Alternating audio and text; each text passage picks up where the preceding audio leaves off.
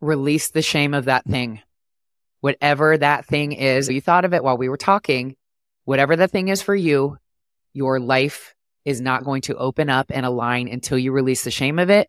Doesn't matter if it's not happening anymore, but there is something that you're still carrying that is keeping you small.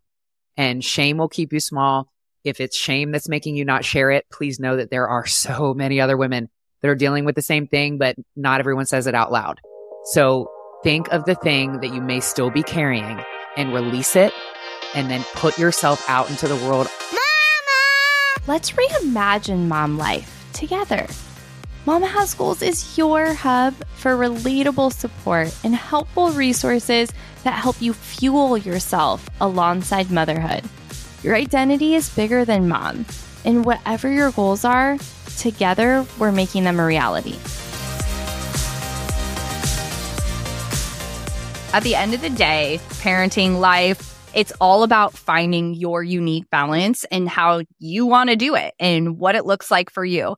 And our guest today, Erin Washington, does this in such a beautiful way. We talk about the different seasons of her life and what this has looked like for her, from transferring from a D1 athlete into now her calling of supporting other women in their health and in motherhood and lifestyle. We talk about how she's now co-parenting with her ex-husband and how we as parents model different things for our children, whether it's body image, how we talk about ourselves, our habits and routines. We talk about different things that we can do throughout our day to increase conversation with our kids and so much more.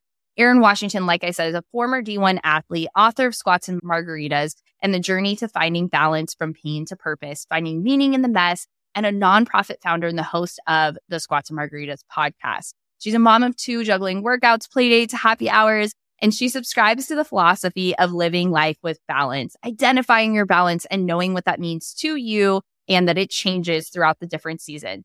The former college athlete struggled with weight and body image for 20 years. She found her best body after having two kids. In her Squats to Margaritas podcast, she talks fitness, mom life, and whatever's trending with authentic guests who like to tell it like it is. Mom of 7 and 5-year-old, balancing a new life and overcoming an eating disorder, and now helping other women through whatever it is that they're navigating. This conversation is so good. Grab something to drink, pop those headphones in, and listen in. Erin, I'm so excited to have you here today. Thanks for being here on the podcast. I was diving into your book, your butterfly nonprofit, your podcast, and I'm like, gosh, this mom is amazing. And I want to start with just talking about how you balance it all, in the sense of, I know that you believe in balance. You talk about squats and margaritas, motherhood and business. And I hear a lot from people, balance doesn't exist. And I argue that a lot because I have a different perspective on that. So I want to hear your take on balance and what balance means in your life as a whole. First of all, thank you for having me. Second of all, it's hilarious that you're asking me that question, because that is what I ask every mom that I have on my show, because I'm like, help me find the balance. And the overarching answer I get is there's no such thing. But if you're even like cognizant about being balanced and finding a balance, you're already a good mom. So I want to say that, like, if you're actually striving for that, but there absolutely has to be a balance. You can't live in the extremes. And for my life, I lived in multiple extremes. I was anorexic for a while. I was really into like health and fitness and I guess orthorexia and like ingredients and living that way. And I was miserable. Then I had my kids and my daughter, and I lost myself after that because I felt like I had no purpose. I was just at home breastfeeding and I didn't see anything else for myself. Probably would have been diagnosed for depression if I actually went and sought treatment. I've lived in the extremes. And when I found this balance of what you called Squats and Margaritas, it's actually the name of my podcast, I came to a point where I just accept myself as I am. And it's just living in the middle ground. Like, you have to just make sure, as moms, we have so many little boxes that we need to check, and we need to show up in all those boxes. And with that comes guilt. And a lot of it is self-imposed, like that you're not showing up in all the other areas. Finding and striving for that balance, I think, is such a common problem that moms face, especially mompreneurs. And I am just telling you, if it helps you feel better, that I am still striving for the balance every day. And that is what my platform is based on. And I haven't found it. So I try to find women in the public eye that have come through something and found little tips that I can share, and selfishly that I can learn from and also share with my audience. I can't say that I found the balance yet. I found that balance gave me my physical ideal, which is what I wrote my first book about. And I finally found happy in my body when I started living with balance. But as far as a mompreneur, I haven't found it yet. Yeah. And do you think that if you talked to yourself 5 years ago, maybe 7 years ago when you had your daughter, do you think that version of you would think that you have found some layers of balance? Because what I see so often is in the present, we're like, oh, I don't feel balanced. But you're a different version of you now than you were then. And that version of you would probably be like, girl, you're crushing it. Look at how balanced you are. Do you think that's the case for you? So it's interesting because she's almost 8, my daughter. And 8 years ago, I didn't see any of this coming, like anything that I'm doing now. So like to even consider finding balance between career and motherhood when I didn't know I would have a career, I can't even think of what that would be like. I had no self-worth. It was probably postpartum depression looking back, but I felt like there was more, but I didn't know what that is yet. And writing my first book and finally like sharing my story. I don't know if you want me to get into that, but yeah, struggling with multiple eating disorders. I was a Division I athlete in college and like the state champion soccer player in high school. And when I went to college, I just wasn't used to not being on the field. And I just assumed I would play. I never came off the field and I didn't play. And we were talking off camera, like it's your identity when you put everything into something. And I was going to this college for soccer and everything was soccer. And when I wasn't playing, I finally just quit on a whim and it was gone. And I completely lost myself because that's all I identified any worth or value with. When that was gone, it was like depression, bulimia, just having no self-worth I met my husband who was in the prime of his career in the NFL. And that comes with a lot of being insecure and worry when he's traveling and women waiting in the parking lot. And when I didn't have any self-worth, I would just always assume he was cheating. And because I couldn't understand what he saw in me because I didn't see it. And it's funny that we even married because we dated for 10 years and I was a psychopath that had no self-worth and was always trying to catch him. And where I've come now, I never would have saw coming, but my transformation came when I finally looked at that dark stuff, my bulimia, my depression. And I can tell you right now, even if you have a secret like that you're not doing anymore, like I wasn't physically abusing my body anymore, but you have not really looked at that or said it out loud, you're still carrying that. And until you address it, say it out loud, you don't have to write a book, write it, tell someone and release it. It's like the next part of your life opens up. And when I let go of that and all that darkness, so many opportunities came. I got my show. I started a nonprofit. And now I'm sure we'll get to it. I'm actually in the middle of a divorce. I'm not with my husband anymore, but we co-parent and I still love him. But me finding purpose and alignment in my life felt like it wasn't in alignment with what he wanted. And I know that this is what I'm supposed to be doing. And I had to make the decision that moving forward, like he's not the person in my life in that capacity. We co-parent and I love him and I want him still in my life. But as a support for what I'm doing now in the body image and women empowerment space, it wasn't a match anymore. And that's okay. And I'm still trying to convince myself, tell myself every day, it's okay. And you just have to, it's like when you get to that point where you release the shame of whatever you were carrying and you realize what you were put on this earth to do and live in alignment, you know that it's okay. It's okay to make a change or think of yourself. And as moms, like we put ourselves last, but I'm finally coming at almost 42. I'm coming into the season where it's okay to choose myself and to lean into what my body feels is right and ask for guidance and receive the guidance and just have this knowing that this is what I'm supposed to do. Yeah. And to have the permission to either change your mind or make your mind for the first time. Mm-hmm. And I think whether that's with a partner, a business, a career path, or like your identity and who you want to be, that's so important. And you talked a little bit about how you could not be doing something actively anymore, but you're not releasing it. And whether it's an eating disorder or the past identity, there were decisions that I had made throughout my life that I carried shame around. And I talk a lot about this, that I had to get over myself to be able to become the next person that I wanted to be. And I want to take us back to that place where you recognized, okay, I'm not physically doing this anymore, but I'm still carrying it. And what was the very first step you took? Was it getting outside support from someone, something, or were you able to take the next step yourself? What did that look like? It was not on my own. It was basically pulled out of me. And now I'm so grateful.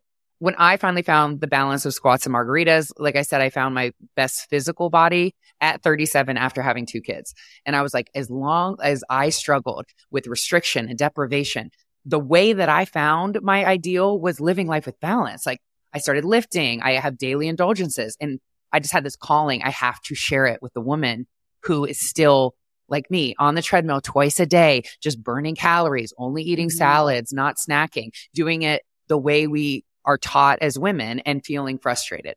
So my intention was to share the squats and margaritas lifestyle and help the next woman out of it.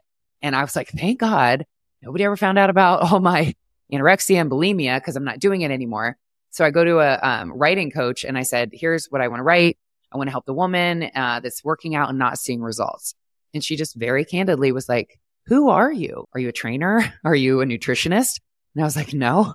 And she goes, you don't have any credibility. Like, why would anyone listen to you?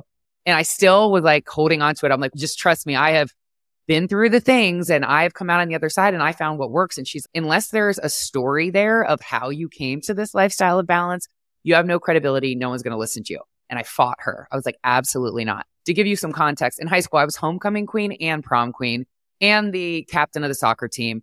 No one had a clue what I was dealing with. And I felt like I had to uphold this image, and I stopped doing it. And I was still trying to keep the image intact. So I was like, no, I don't want to tell anybody that. I just want to help the women. And she pushed me. And then one day I just wrote it. I was like, I'm just going to write it. I'm not even thinking I'm going to send it back to her yet. And Kelsey, instantly I felt lighter. And she hadn't even read it. I was just like, I was bulimic, I was anorexic, I was depressed, and I just wrote it and it was off me. And I felt lighter. And like I said, I hadn't been doing the behaviors in maybe 10 years when I wrote my first book, but you're still carrying it. And whoever is listening to this right now, doesn't have to be an eating disorder. It could be something that happened to you, something that you went through that nobody knows about. I'll give you a hint. It is whatever you're thinking of right now. You are still carrying it. And until you write it, release it, tell someone, you're not going to be able to move into the next part of your life. And for me, I found purpose in what I'm doing now from sharing that pain. And had I not shared it, like I still would have been in that like fog of just, I didn't have a purpose. I was a mom, but I felt like there was more. I didn't know what it was. My purpose was going through that to help the next woman out of it and share my story. And had I not shared it, I wouldn't have found profound purpose and alignment. So I can't say that I came to the decision myself to share it, but this writing coach, I guess I wanted to sell books, and she's, no one, who are you? You have no credibility. So I was like, oh yeah.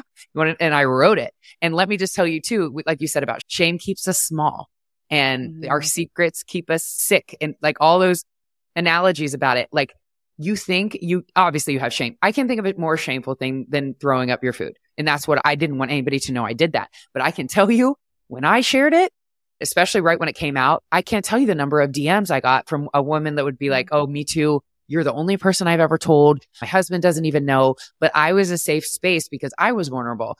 I can tell you are not the only one. So if you're not sharing whatever it is because of shame, not everyone says it out loud, but there are so many other women that are going through the same exact thing. You have to release it, release the shame of it. And I promise you the rest of your life, like your purpose and alignment will just open up once you've released that shame. Yeah. And how do you bring this into your parenting in the sense of your daughter is about to be 8, and that's a tricky age. That's where more of this image and these conversations with friends, this really starts to begin. And not that it should, but that's the reality of what's happening.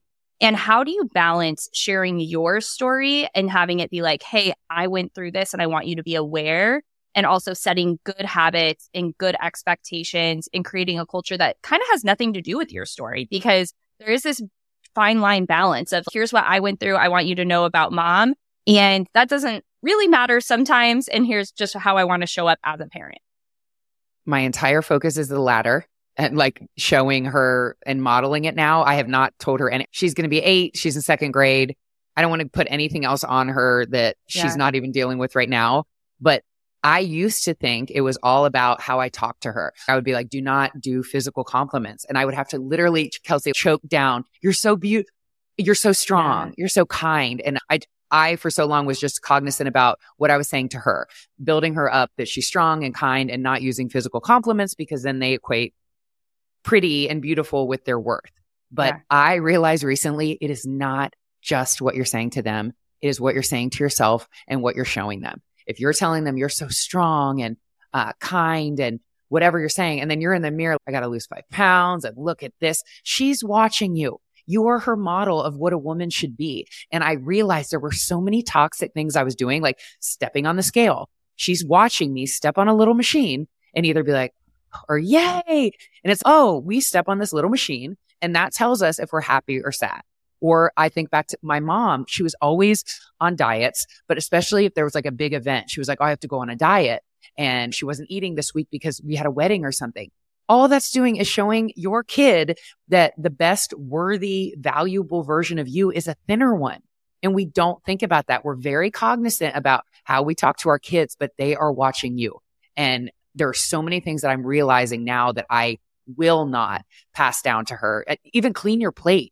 No, clean your plate, keep eating. Like your child is saying, can I be done? Recognizing that they're getting a hunger and fullness cue. And you're like, no, we eat until there's no food on the table. It's like telling that it's the opposite of intuitive eating. And then for my daughter, she'd be like, can I get a treat? So I would make her clean her plate to get a treat. Stop making food a reward. Find other like screen time, or they get to play outside, or stop making food has to be neutral. And it can't be like up on a pedestal like this reward. But all those things like I admittedly was doing. And I was like, I'm telling her she's great and wonderful. But if you're not saying it to yourself, you're doing her a disservice because she is watching you as to what a woman should be. So that was so eye-opening. To answer your question, I've not talked to her about my stuff yet. I will for sure. Yeah. But I am so cognizant of what I am modeling.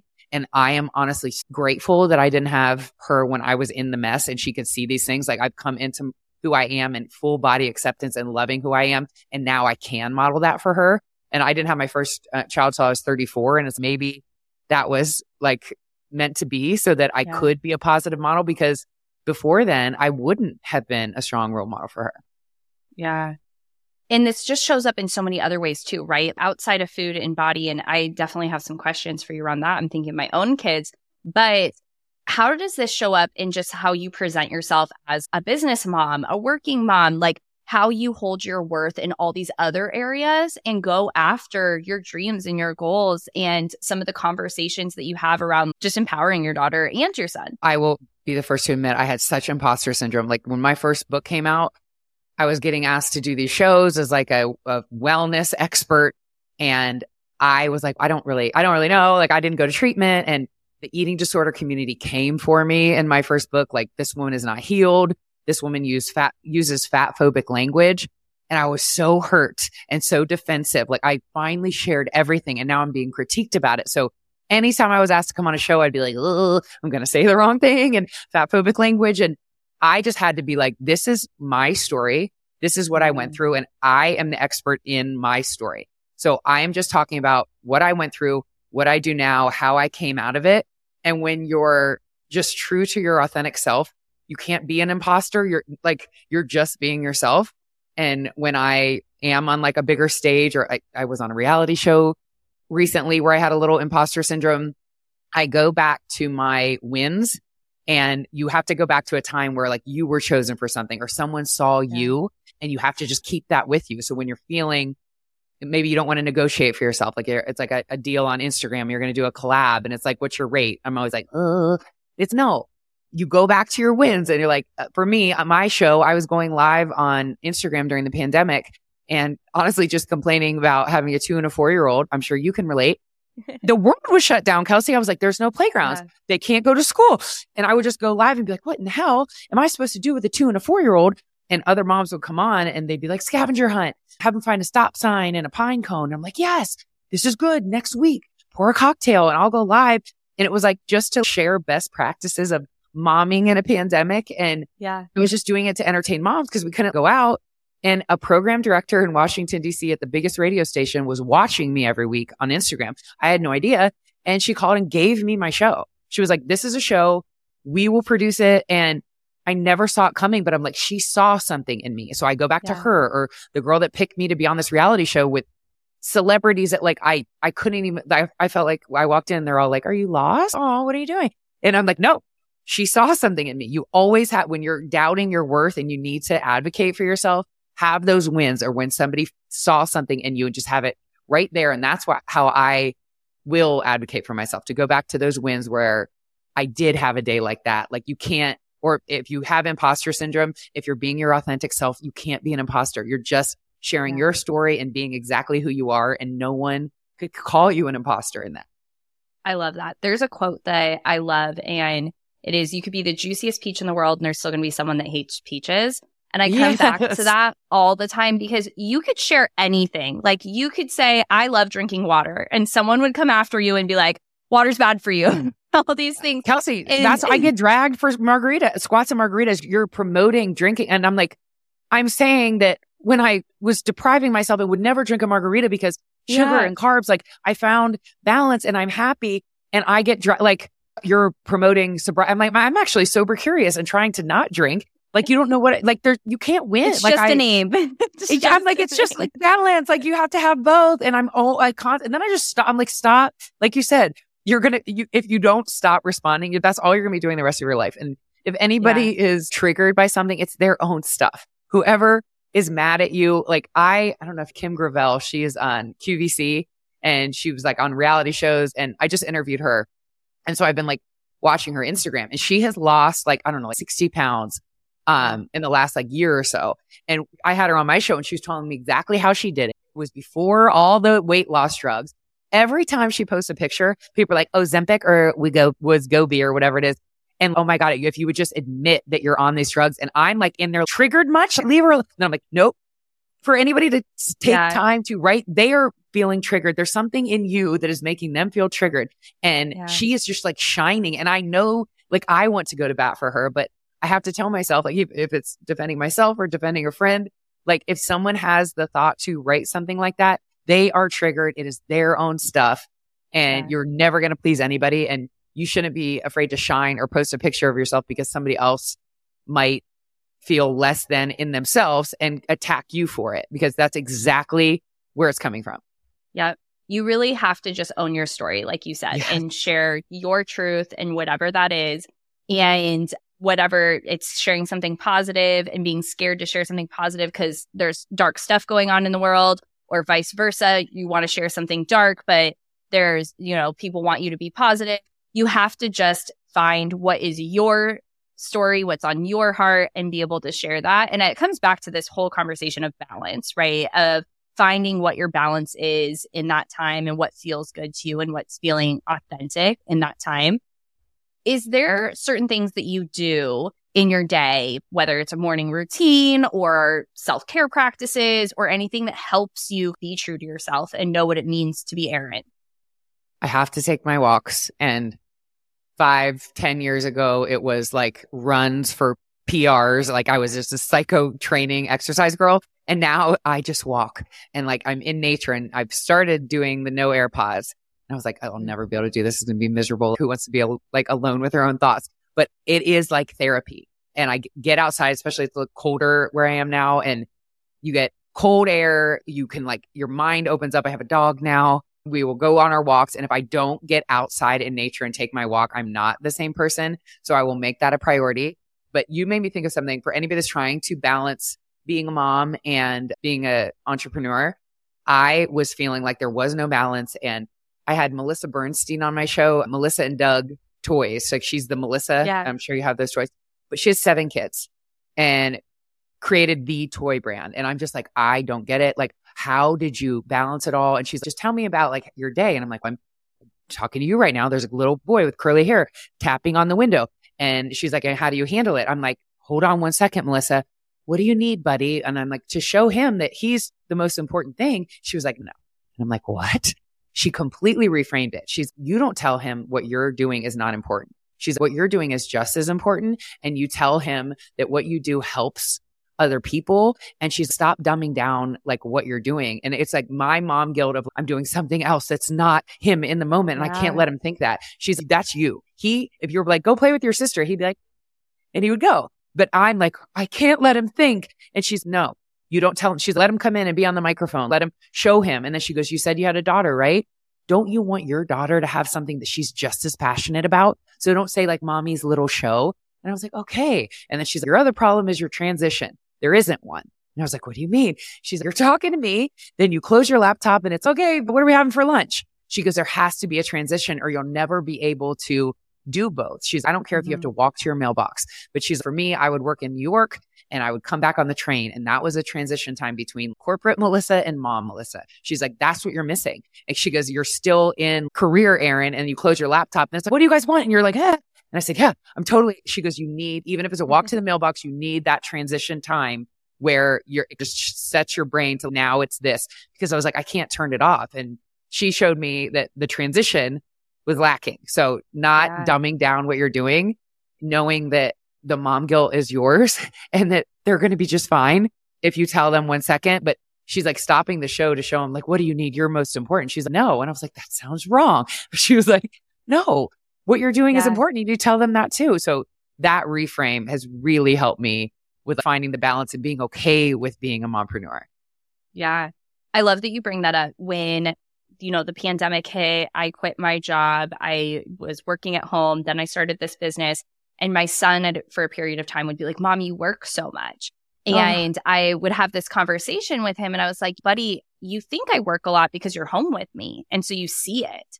But if you weren't here, you would just think you're at school. And sure, mom's at work, but you're not seeing it. And it was this really interesting perspective for me to be able to be like, just because that's what they're seeing and they're understanding. At that point in time, I was actually working like part-time.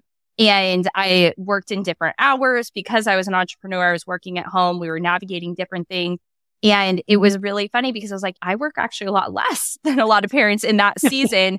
But that's just all what he was seeing because he was home with us 100% at the time. And then when he went back into school, he did have this shift of mentality where now he doesn't see me work. So he doesn't have that same mentality. And I think it's really interesting for us to just take a step back and be like, okay, what are our kids actually thinking? They're probably curious. They're probably not like, mom's ignoring me. And also setting those boundaries to say, remember, this is mom's work time. And in about 20 minutes, we're going to have our, but that's not our time right now. And that's been really big for me too. But when you're in it and you see the little, like you said, curly head boy tapping on the window, that mom guilt is fierce, man. It comes in and you're like, I'm making the wrong decision. I'm doing the wrong thing. I also got this tip about over explaining what you're doing because for me, I'm always on my phone and usually on Instagram, but I'm not scrolling Instagram. I'm working. Like I will have a paid post, like something that has a deadline that I have to do or promoting my show or editing something. And I'm not just like scrolling social media, but my husband too. It was like my husband or my kids would be like, you're always on your phone. But I'm like, I work on my phone, but they see. So I had to be like, I'm not just sitting on my phone. Like mommy is finishing something, over explaining it. And I don't know if you relate to this, but I am hyper vigilant is what my therapist calls it. I have to have everything in order and moving and I have to be doing things. And when the house is a mess, I can't calm down. And in my mind, I'm like, I have to get this cleaned up so I can get it off my head and I can be present with my kids. That is my goal. And my kids just see me cleaning. And like my daughter, she made me realize, she was like, Mommy, I'm ready to go to bed. And she sees me. I got like 4 things. I'm like, okay, baby, hold on 1 second. And she's, Mommy, could you not take that to the playroom right now? And she knew what I was doing because in my mind, I have to have it put away so that I can be present for the bedtime routine. Yeah. But she just sees, I'm saying I have to go to bed and you're, hold on. And I'm going. So I was like, over explaining, Mommy's just putting this away so we can go do the prayer. But in that moment, I dropped, I was like, I'll do that later. Like she sees it, but I know that I'm doing it for her so I can be completely locked in because I can't if I have all the things not attended to. But all she sees is, Mommy, can we go to bed? And you're choosing to clean up the playroom. And I'm like, no, but so over explaining like why you're doing it, or I'm not on my phone. Like they see you on your phone, but mommy's working. Like that was another helpful tip, and not just assuming that they're annoyed, or like just tell them what you're doing. And then usually they're just like, oh, okay. And it's all our like guilt and stuff. They're like, they feel like I'm a bad mom. And no, they don't. You feel it. Like you're carrying it all. They're fine. Yeah. I think that's 100% it. And like, we're just all trying to figure it out, right? That's where it comes back to. It's like you reevaluate as you go. And the over explaining brought me back to a question that I had about like the food for you. So I've heard a lot about making food neutral, and that's something that we've tried to implement in our home, and explaining what different foods do for our bodies. So we talk a lot about this is a protein and what proteins do, and this is what a veggie does, and this is why we eat all these different things. Now, my 2-year-old will come up to me, he'll say, Mom, can I have this? Does it have protein in it? Am I allowed to have this? And I'm like, oh man, this kind of went the other way. Now we're on the other end of it. And so he's a nutritionist now. Now he's a nutritionist. So I'm curious with your personal experience, with how you show up as a parent, just your opinion. It doesn't have to be right or wrong. Yeah. I'm just curious, your mom opinion. What are some ways that you would neutralize this again so we don't think that everything has to be good for us and everything has to be protein? For me, it's all like, how does it make your tummy feel? Like my daughter, so she's just under 5 feet tall in 2nd grade. She's going to be 6'2". Like she's so tall and she's just growing like a weed, and she is hungry. And she'll be like pouring this huge bowl of cereal, like 2 waffles next to it, and like going to and I don't want to give her noise about it, but I'm like, how do you think that's going to make your tummy feel? Or sometimes like letting them do it. And then she's, oh, my tummy. I was like, because we didn't listen to our tummies. We listened to our tummies. So in my house, it's listen to your tummy. Or if they say, can I be done? It's not clean your plate. It's how does your tummy feel?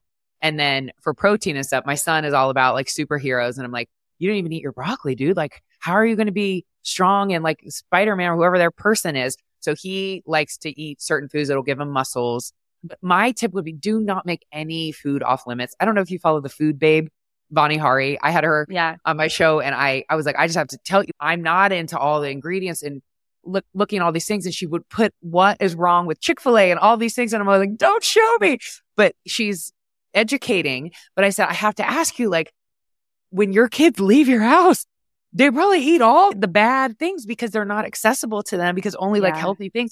And that leads to binging. And she's like, maybe when they're older, like they're still at the house all the time. But for me, and having all the eating disorders, food that was like up on the pedestal, like the bad food, like the treat food, that's because I looked at it as up on the pedestal. That's all I wanted. And it made it enticing. And if everything is allowed, there's not a reason to binge because it's not off limits. And so you don't be like, I have to eat all the chips. Like for me, I'd be like, I would eat clean during the week, and then I'd have like my cheat day, or I wasn't drinking wine during the week, but then you drink all the wine on Saturday because it's your drinking day, and it's not available on Monday because it's not a drinking day. I had all these rules. And when I just said everything is off limits, it makes it, everything is allowed, not off limits. It makes it less enticing because you can have it. When you say I can't have it, that's all I'm thinking about. That's all I want. So my kid, everything's in the house, but I'll be like, if my son, I don't want to tell them it's bad or not allowed. Like he loves Lay's potato chips, like the yellow bag, and he will have it and he'll ask for another one. And I said, you have to listen to your tummy. How does it make your tummy feel? So we'll say that, but I don't say, no, we don't eat chips. They're bad, because then goes to Nana's and he sees the chips and he's winning it. It makes it more tempting. Take it off the pedestal. Food is neutral. Food is fuel. If you got a little boy, what superhero, whatever they're into, like, how do you think they got those big muscles? I'm always like, it hasn't gone the other way where he will only eat things that have it, like, does this have protein? But that's how I handle it in my house. It's all about how does it make your tummy feel, and nothing is off limits. Yeah, I love that. And I think beyond the food standpoint, I'm just thinking about how that shows up in like how we care for ourselves and our hobbies and our time and our scheduling, in the sense of if you want to go do these things as a family, whether it's like a vacation or going out to dinner with your partner or going and doing this like special thing, how do you sprinkle more of those joys into your life? So it's not like you're only finding joy when you go on that family vacation, or you're only finding joy when you go out to that fancy dinner with your partner. Like, how do you bring more of that in the same way that you're not binging experiences or binging food because you can't have it and it's on this pedestal? Because that brings us to not be super present in what we're currently doing. And I think that's just like, again, comes back to the balance, the theme of today of like, how do you create those different balances in your life? And so I want to talk a little bit about identity, because I think that is really where we can create more balance with anything, is if we're holding our identity in places that we are finding lack of balance, that makes it really difficult. So it is very common that when people grow up doing sports, that is their identity. And I grew up dancing, not depending on whether you want to call that a real sport or not. It was my identity. It was the main thing I did. But my husband was super athletic and he played a bunch of different sports. He also played football in college. And we talk a lot about how that was his identity. And as parents, now we talk about all the good things that came from that for him, like all the friends that he made, the things that he learned in these activities, but it was a huge part of his identity. How did you, looking back on how you made that transition, I know you talked a lot about this in your book, and I'm really excited for everyone to grab that. If you have a child that plays sports or you went through that transition, you should definitely head to Amazon, get her new book, From Pain to Purpose, Finding Meaning in the Mess. Absolutely love it. But how do you show up now for your kids to say, okay, I want you to be really all in on this thing. I want you to be super excited and obsessed. And having a professional athlete husband, this is in their genes, right? You're going to have this, but we need to have an identity outside of that. So like, how do you find that balance? What are some practices that you're going to try to implement? Yeah, diversify. Like my daughter is all about cheer, and in the South, it's like football in the South. I mean, it's competitive cheer in second grade. And it is so, I don't want her to get burnt. I'm thinking like more burnout, not even want to cheer because it is so much, but she loves it right now. But I'm like, what about soccer? Like, I want her to try everything. And then that's what I did. Gymnastics, dance, soccer, softball, cheerleading, like basketball, everything. And then soccer stuff. And that's what I wanted to pursue. And that's what I was getting college offers for. So that kind of became my thing. But I think a lot of it has to do with birth order because I'm the oldest of 4 girls. All 4 of us played Division I soccer in college. Yeah. I was the only one who was psychotic about it and obsessive. And I would train year round. Like my sisters who all had successful college careers, when I was the one obsessed with it, they would be like, oh, we have winter workouts. I'll go for a run or something. Like it was just something. For me, it was everything. And I'm the one who had it not work out.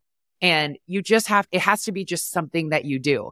And it sounds like easier just to say that, but like you want to praise your child and have them do their best and like really apply themselves, but it can't be the only thing. You have to diversify. They have to find value in something other than their sport. And when that all they're hearing is, oh my God, you're so good at football. You're so good at whatever their thing is. Then they're like, oh, that's my value. Like I'm good at football. And then when football's gone one day, like you mentioned, my husband, he played 9 years in the NFL and he had played football since middle school. He'd never had another job except linebacker. That's it. And then one day it will be gone. And for him, he was 32 when he retired. And then it's what's next? Like when you put everything into something that was your identity, regardless if you have a successful or unsuccessful career, that's what you find your worth and value in. And when that is gone, it's very hard. I've been told it's like a death, especially in the NFL, like the death of career, his football persona, like that person is no longer, and it's who are you now? And when I quit soccer in college, and that was the only thing that I saw value in, full scale depression. I had no other identity. There was nothing like, now I'll just do this because everything was soccer. So I would say, don't say that they're great at whatever their sport is, hype them up, but don't let them think that their value is so like the physical compliments is being pretty or playing soccer. Like just give them all well-rounded compliments on what a sweet person they are. My daughter's a great artist.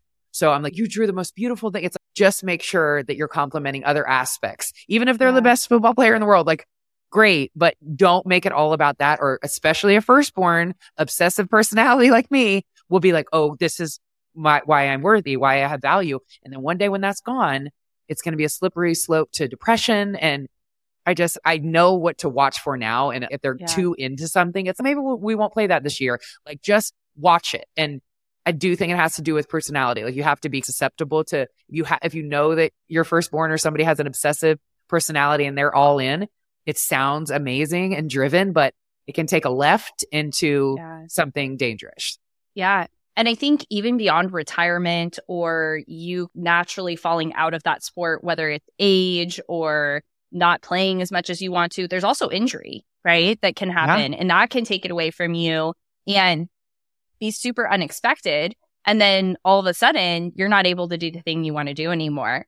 What are maybe some habits that you like to create as a household and as a family to keep you connected, keep conversation flowing, because that's something that I see a lot in our community. It makes all of this, everything we've talked about today, easier when those lines of communication are open. And you're just starting to get into the ages where maybe they're a little less responsive. So what are some things that maybe work for you to be able to continue these conversations? And even if they're not responding, you're putting it out there.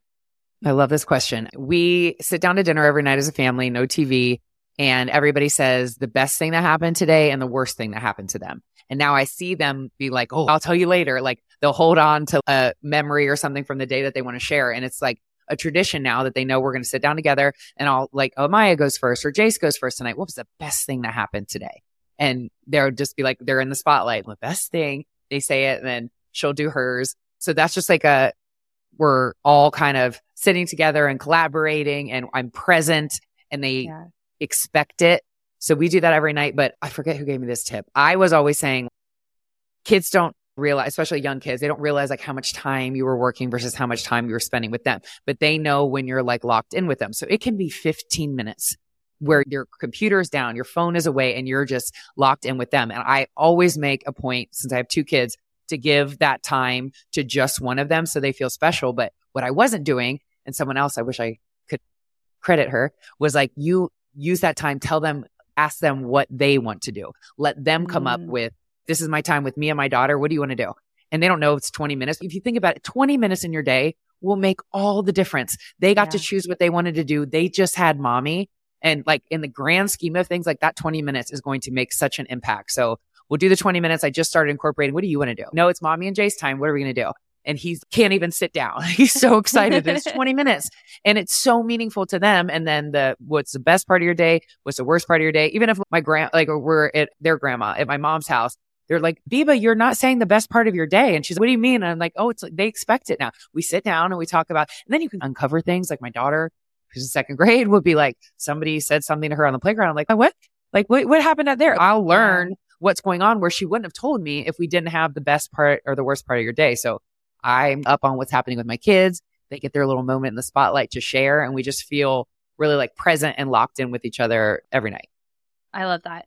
And you mentioned you're going through a divorce now. It's a fairly peaceful divorce. You guys are co-parenting really well. And I think it's so important to normalize that just because someone isn't meant to continue to do life with us, it doesn't necessarily mean it has to be this giant catastrophe. Love that. So thank you for modeling that.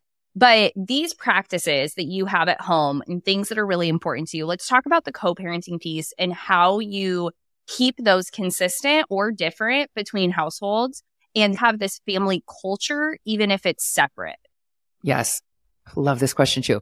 I can't believe that I'm speaking on this. I've been with my ex for 18 years, but I would like to see the numbers of women who file for divorce in their 40s, because I feel like you finally step into who you are in your 40s. That doesn't really work for me anymore. Where when we're 24, I was like, whatever. Yeah, sure. That works for me. It has to be a thing where you realize who you are and things aren't aligned anymore. And maybe your career starts to elevate and it's not a match, but I would love to see those numbers. So in my early 40s, this has happened to us, but we are co-parenting so well. And I was telling you, it's almost confusing because we do get along so well, but in the capacity of co-parents and almost like friends, not as the spouse support role, because that's off the table now. We can get along. And I probably stayed a year or too long because I was trying to keep the family unit intact. And I was like, my kids at the time were 4 and 7. And I was like, I can't do this to them, but they surprised us. I still can't believe how easy the transition was. And maybe it's the way that we did it, but we all went out to lunch as a family. We told them as a family and it was like, mommy and daddy love you so much. Mommy still loves daddy. Daddy still loves mommy. But they were noticing like the fighting and the yelling and the toxicity. And that was almost like the last straw. I was like, I cannot have this kind of toxic energy, even if it wasn't like awful, just this, I felt like my shoulders were up all the time. There was always just toxic energy. And I can't show my daughter that this is normal, or she's going to be in a relationship and someone's going to say something to her or yell at her. And she's going to be like, this is normal. This is marriage. This is love. This is what I saw. So I was like, I can't model this anymore. I remember the last straw, I was yelling and my kids brought me from their play kitchen. They came upstairs. They're like, mommy, we made you this calm down dinner. And I was like, huh, And I was like, oh no. She's like, you were yelling at daddy. So we made you a calm down dinner. And I'm like, I wasn't yelling at dad. We were just talking loud. And then I was like, wow, like they feel it. We have to be in separate houses. So when we go to lunch, I was like, we don't want to be yelling or anything. I want to be the best mommy I can be. Daddy wants to be the best daddy he can be. So now we're still going to be a family, but we're going to have 2 houses. And they were like, what? And I like excited. And I'm like, yeah. And right now, after we eat, we're going to go to Target as a family. We're going to pick out sheets and toothbrushes and everything for daddy's house. And then I went over there and had like their best, like big ticket favorite things from my house at his house, like in their room. So they like opened the door, like my son said, thank you, mommy. Thank you, mommy, for doing this for us. And I'm looking at him and we're like, wow, like they handled it like bosses. Like they thanked us it has only been 7 months. So I don't know if like at some point they're going to be like, my son will make the comment. He's 5 and he'll be like, sometimes it crushes me. He'll be like, mommy, I just want one house. Can I just have one house? And I'm like, so does mommy. We don't want to be fighting. And look, we love you so much. Everybody's getting along. You can go to one happy house and this happy house. And when we go to cheer or soccer, I don't know what to call it. I keep saying my ex and I sit together because in my mind, I was like, I cannot have them coming off the field and be like, well, who do I go to? And it's been so easy. Like the first time it was weird. We're like, do we sit together? But now I don't think anybody even knows that we're divorced because it's so easy. Look, the last 7 months, we just sit together and then it's like fist bump. I take the kids. He's still in my life. I want him to be in my life. He's the father of my kids and I still love him. But I think for me, and from what I've heard, like when you get around 40, you really step into who you are. And maybe it's not the person that you were when you got married and it's not a match anymore. And so for so long, I was trying to like almost dull myself down so that he would be appeased and be the person that he married and just be like that unambitious woman that I was when he got married. But I am in alignment with what I am supposed to do. I know I went through all my mess to be able to have the platform that I do to share inspiring stories, bring the next woman out of it. I even took it a step further and made a nonprofit for teen girls that was not available when I needed it. So I created it and I know this is what I'm supposed to do. And if he can't be on board for that, I have to go in a different direction. And it doesn't have to be like volatile. It's fine. It still sounds so weird to talk about divorce because it's not like this contentious divorce. And if it was, it'd be a lot easier to just be like, because we get along great. And then sometimes I'm like, oh, maybe we can make it work. But when you know what you are here for and you're living in alignment, it's that it's the right decision. And I think just coming into this a couple of years ago, just exactly why I'm here. And it starts with releasing the shame of whatever you were carrying. You realize maybe this isn't a match anymore. And I don't regret anything. And that time was wonderful. 18 years together. We have our children and that was the reason. And we will continue to be in each other's lives. But like moving forward into alignment with why I'm here, he's not the match for that anymore. And that's okay. Yeah. Yeah. I think you're doing it so well. And I'm sure sometimes it doesn't feel that way on the inside or where you're at. But there is no right way to navigate life or divorce or parenting or anything else. We have to figure it all out for ourselves. But I can say, wow, I'm like so inspired and admiring like how you're handling it. And this might not be your story, but I know lots of women that do end up getting divorced. They go through this transformation separately with their partner and they end up back together. And that might not be your story and probably isn't. But I think it's important to remember you can always just let whatever is going to happen in your future happen. And whatever is meant to be, I don't want to say everything happens for a reason or whatever is meant to be. I don't really love those sayings of the clichéness of that. But I think trusting in what is right now and not worrying about what is meant to be later. That is such great. Thank you for that advice. I need that because I love the person that he is. And I can see once the kids are on their own and I'm not doing this anymore and he's not just our souls, like we'll come back to each other. But right now I'm going to do what I know I'm supposed to do. And that's not a match for what he wants right now. Then that's okay. And yeah, it's not contentious. Like maybe we will end up back together. And like you said, you can't really think about that. Like for now, I know this is the right decision. And I second guessed myself for so long. And then even though I was like, this is not a match for me anymore, it's trying to preserve the family, but we still have the family. Like I told him to spend the night on Christmas, stay in the guest room. And he has matching Christmas jammies. And because the kids will be so happy to have daddy here and I don't hate him. But as a when you see other relationships, like my sister is a CEO of a company at 32, like boss, her husband hypes her up and is they're a team. And I didn't have that. And when I know that exists, you won't like settle for less than that. And maybe you weren't settling for a while because you didn't know what you wanted and you didn't find your purpose. But once you find it, don't settle. Like when you find that certainty of this is what I'm supposed to do. If it doesn't align for you, I'm not going to dull myself down and try to conform to what aligns for you. It's your life. And I swear, like when you get to 40, it's you just step into who you are finally. And you don't just live for everybody else. And you have the guilt of you got married and you have to, marriages work. And that is true. But when your values and like what you want no longer align, and you're just, anybody that's listening to this and is just staying because you don't want to do it, your kids may surprise you. They are fine. And as long as you're showing them a great co-parenting relationship, and I would say tell them together, sit down together, go pick out things together as a family. It wasn't like I dropped them off. Like we did it as a family and we're still a family. We just want to be the best mommy and daddy that we can be. So we have 2 houses, but they're fine. Like I can't believe how well they handled it. Yeah. And I know you said you think that you may have stayed a year too long, but I think from hearing this, so good that you made this decision when you did, because maybe if you had prolonged it, if you had waited longer, then there would have been more resentment. There would have been more tension. There would have been things that hadn't gone well. And this has been able to be a peaceful transition because you're like, you know what, let's do this now before it gets to a place that I can't see you at the front porch at drop or I can't do these things. So I think it's so important to know what's right for you. And I think this shows up even outside of this in the sense of don't stay in your job to the point that you absolutely hate where you work. Don't stay in your business that you no longer want when you no longer want to be there. Don't keep that friend around to the point that you guys really shouldn't be friends anymore. Like you have to listen to what feels right. And I have a friend, Haley, that says bless and release. You have to bless and release when things are no longer like serving you. Yes. And I just thought of something too. If someone is, you found your purpose and you're so aligned now. And like me 5 years ago, it'd been or whatever. Let me just say that if you are feeling, I felt like itchy and a little bit unfulfilled. And I know as a mom, you're not supposed to say that out loud, but I felt. Oh, we say that here. Okay.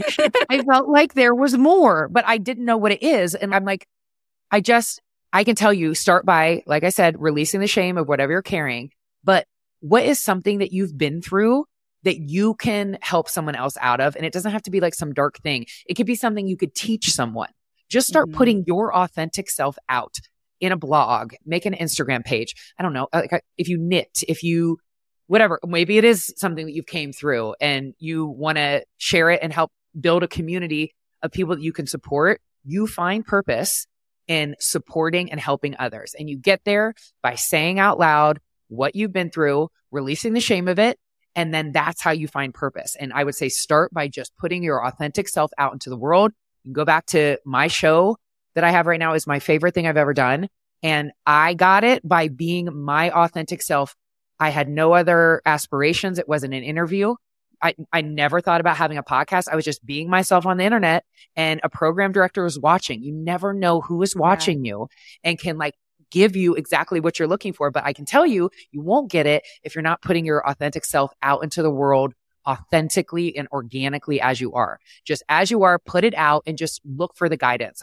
We didn't get into Blue Butterfly, but there was a blue butterfly coming to my doorstep maybe for 2-3 weeks every single day, Kelsey. And I am a spiritual person now, but this is so crazy. My kids would be like, Mom, your butterfly's here, and it wouldn't fly away. And I had all these videos and I'm like time stamping it like God, universe, I see it.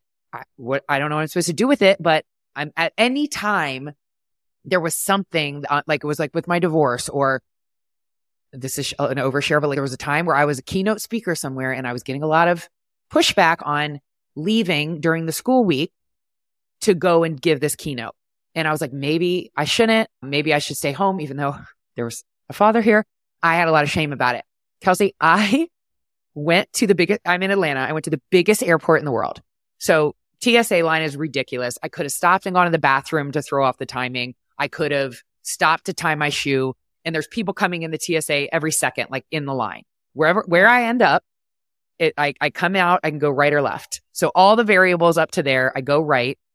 The next bin, when I go to put my shoes in to go through TSA, had a blue butterfly sticker in it. And I was like, I took a picture with it and I was like, God, ask for clarification, ask for guidance. Whenever I'm like, I will see a blue butterfly on the backpack. I was staying with my sister for Easter. We had a cabin with 9 bedrooms. I opened up the room. There were blue butterflies all over the wall. So I was like, this room works for me. Like, I will ask for it and I will get it. Either the blue butterfly in the physical, which has been back, or what are the odds? How could it ever be in that but same bin that I could have gone anywhere? And now I know I keep getting the reassurance that keep going. This is what you're supposed to do. But put yourself out into the world authentically as you are. Ask for guidance and it will blow your mind because you will get it. But I just say it's right there, but you're looking at your phone. So ask for guidance, put your phone down, go take a walk in nature. You're not like doubting God or the universe to like question or be like, is this right? Ask for guidance. And I get it. And it's like goosebumps. And when I talk to other people, they're like, yeah, same thing happened. If you're feeling a little unfulfilled, release the shame of what you're carrying, put yourself out into the world authentically and organically, ask for the guidance, and then you will get it. And then you'll know exactly why you're here on this planet. Yeah, so good. And be present enough to see it and hear it. Yeah. I think that is such an important detail that you said. Put your phone down. I have one final question for you, but before I get there, I want you to talk about all the places that everyone can connect with you for Blue Butterfly, for Squats and Margaritas, for you as Erin. Go ahead and tell us the best places. Yeah, so I don't think I even said it. Blue Butterfly is my foundation. I ended up naming it Blue Butterfly because of the butterfly stalker that I had. And that is mentorship and advocacy for teen girls who are struggling with body image and self-worth. It's at the Blue Butterflies on Instagram and thebluebutterflies.org. My podcast is my favorite thing in the world, Squats and Margaritas. You can get that wherever you get your podcast. We talk about parenting, entrepreneurship, fitness. Like, I don't want to be like pigeonholed into like Squats and Margaritas at being fitness or anything. I love just talking about a lot of mom stuff, branding, stuff like that. And then for me, it's I am Erin Washington and I show up the most on Instagram. Awesome. So good. And I love all your content. I think it's super relatable and real, which is my favorite thing. If I go to someone's account, I want to be able to hear like the realness behind it and also not just sit in the hard, but get a takeaway to be able to make it a little better. And that is definitely clear on your platform. So absolutely love that because we don't want just the toxic pour a glass of wine or have a margarita, but we also want to say have a margarita today and then tomorrow maybe wake up and go for a walk. It's all about balance. You have so many things that are going on in your life right now. You just released your book, which I actually also love that there's a second edition to that book. Is that what you call it? Where you added post-pandemic, your new perspective on it. Absolutely love that. So you just released your book. You have your divorce going on and a new co-parenting relationship. You have so many fun moving parts and excitement. But what would you say is something that you're really excited about right now or your biggest goal, something that's really lighting you up in this season? Oh my gosh, great question. I know I wouldn't have had this a couple months ago. I wrote a children's book called I'm Just Like Me. And it's to show kids that there's no reason to compare because everyone's exactly how they're supposed to be. If you're taller, if you're shorter, if you weigh more, if your skin is darker, that's okay. No one is supposed to look like anybody else. And I feel like God downloaded it into my brain. Like I woke up, I wrote my other 2 books took months and months. And this I wrote in the span of like maybe 3 days. Every stanza rhymed and I'm so proud of it. But let me just tell you, anybody that has published a children's book, Godspeed and gold medal. It is so hard to get a publisher. And then if you get to a publisher, they're like, we can't read this because you don't have a literary agent, and then can't get literary agents to respond. And at this point, I've not given up on a publisher, but I will self-publish like I did my first 2 if I have to, because I'm just so excited about this book and getting it into the world and just getting it in the hands of young kids to know at an early age, you're just supposed to be like you. You're not supposed to be like anyone else. I'm working with an illustrator on it right now. And I want my daughter on it because like I said, she's 5 foot tall. She's biracial and always asking like, why she's so much taller, why her hair is curly. I'm like, cause that's how you are. You're not supposed to be like anyone else. And there's no book that like says that. So hopefully I'm Just Like Me. We'll find a publisher soon. If not, I will publish that thing because that is what is lighting me up in this season. Oh, that is so good. I can't wait to read it. I know that it's going to be so good. We'll definitely make sure we share it with our community. For everyone that's listening, we have these episodes where we get so many good takeaways and we had such great conversation. But if you were to tell someone to take one specific action after this episode ends today, what would you tell them to go do? Release the shame of that thing. Whatever that thing is, and you thought of it while we were talking, whatever the thing is for you, your life is not going to open up and align until you release the shame of it. Doesn't matter if it's not happening anymore, but there is something that you're still carrying that is keeping you small. And shame will keep you small. If it's shame that's making you not share it, please know that there are so many other women that are dealing with the same thing, but not everyone says it out loud. So think of the thing that you may still be carrying and release it, and then put yourself out into the world authentically as you are and watch what happens. So good. Thank you so much for your time, Erin. This was so great. Thank you, Kelsey. I love what you're doing, and it was such a pleasure. You, your story, and what you have to offer this world fills me up. I want to meet you. Join me on Instagram at @ThisIsKelseySmith, and let's create a ripple effect for mamas with goals. Together is better.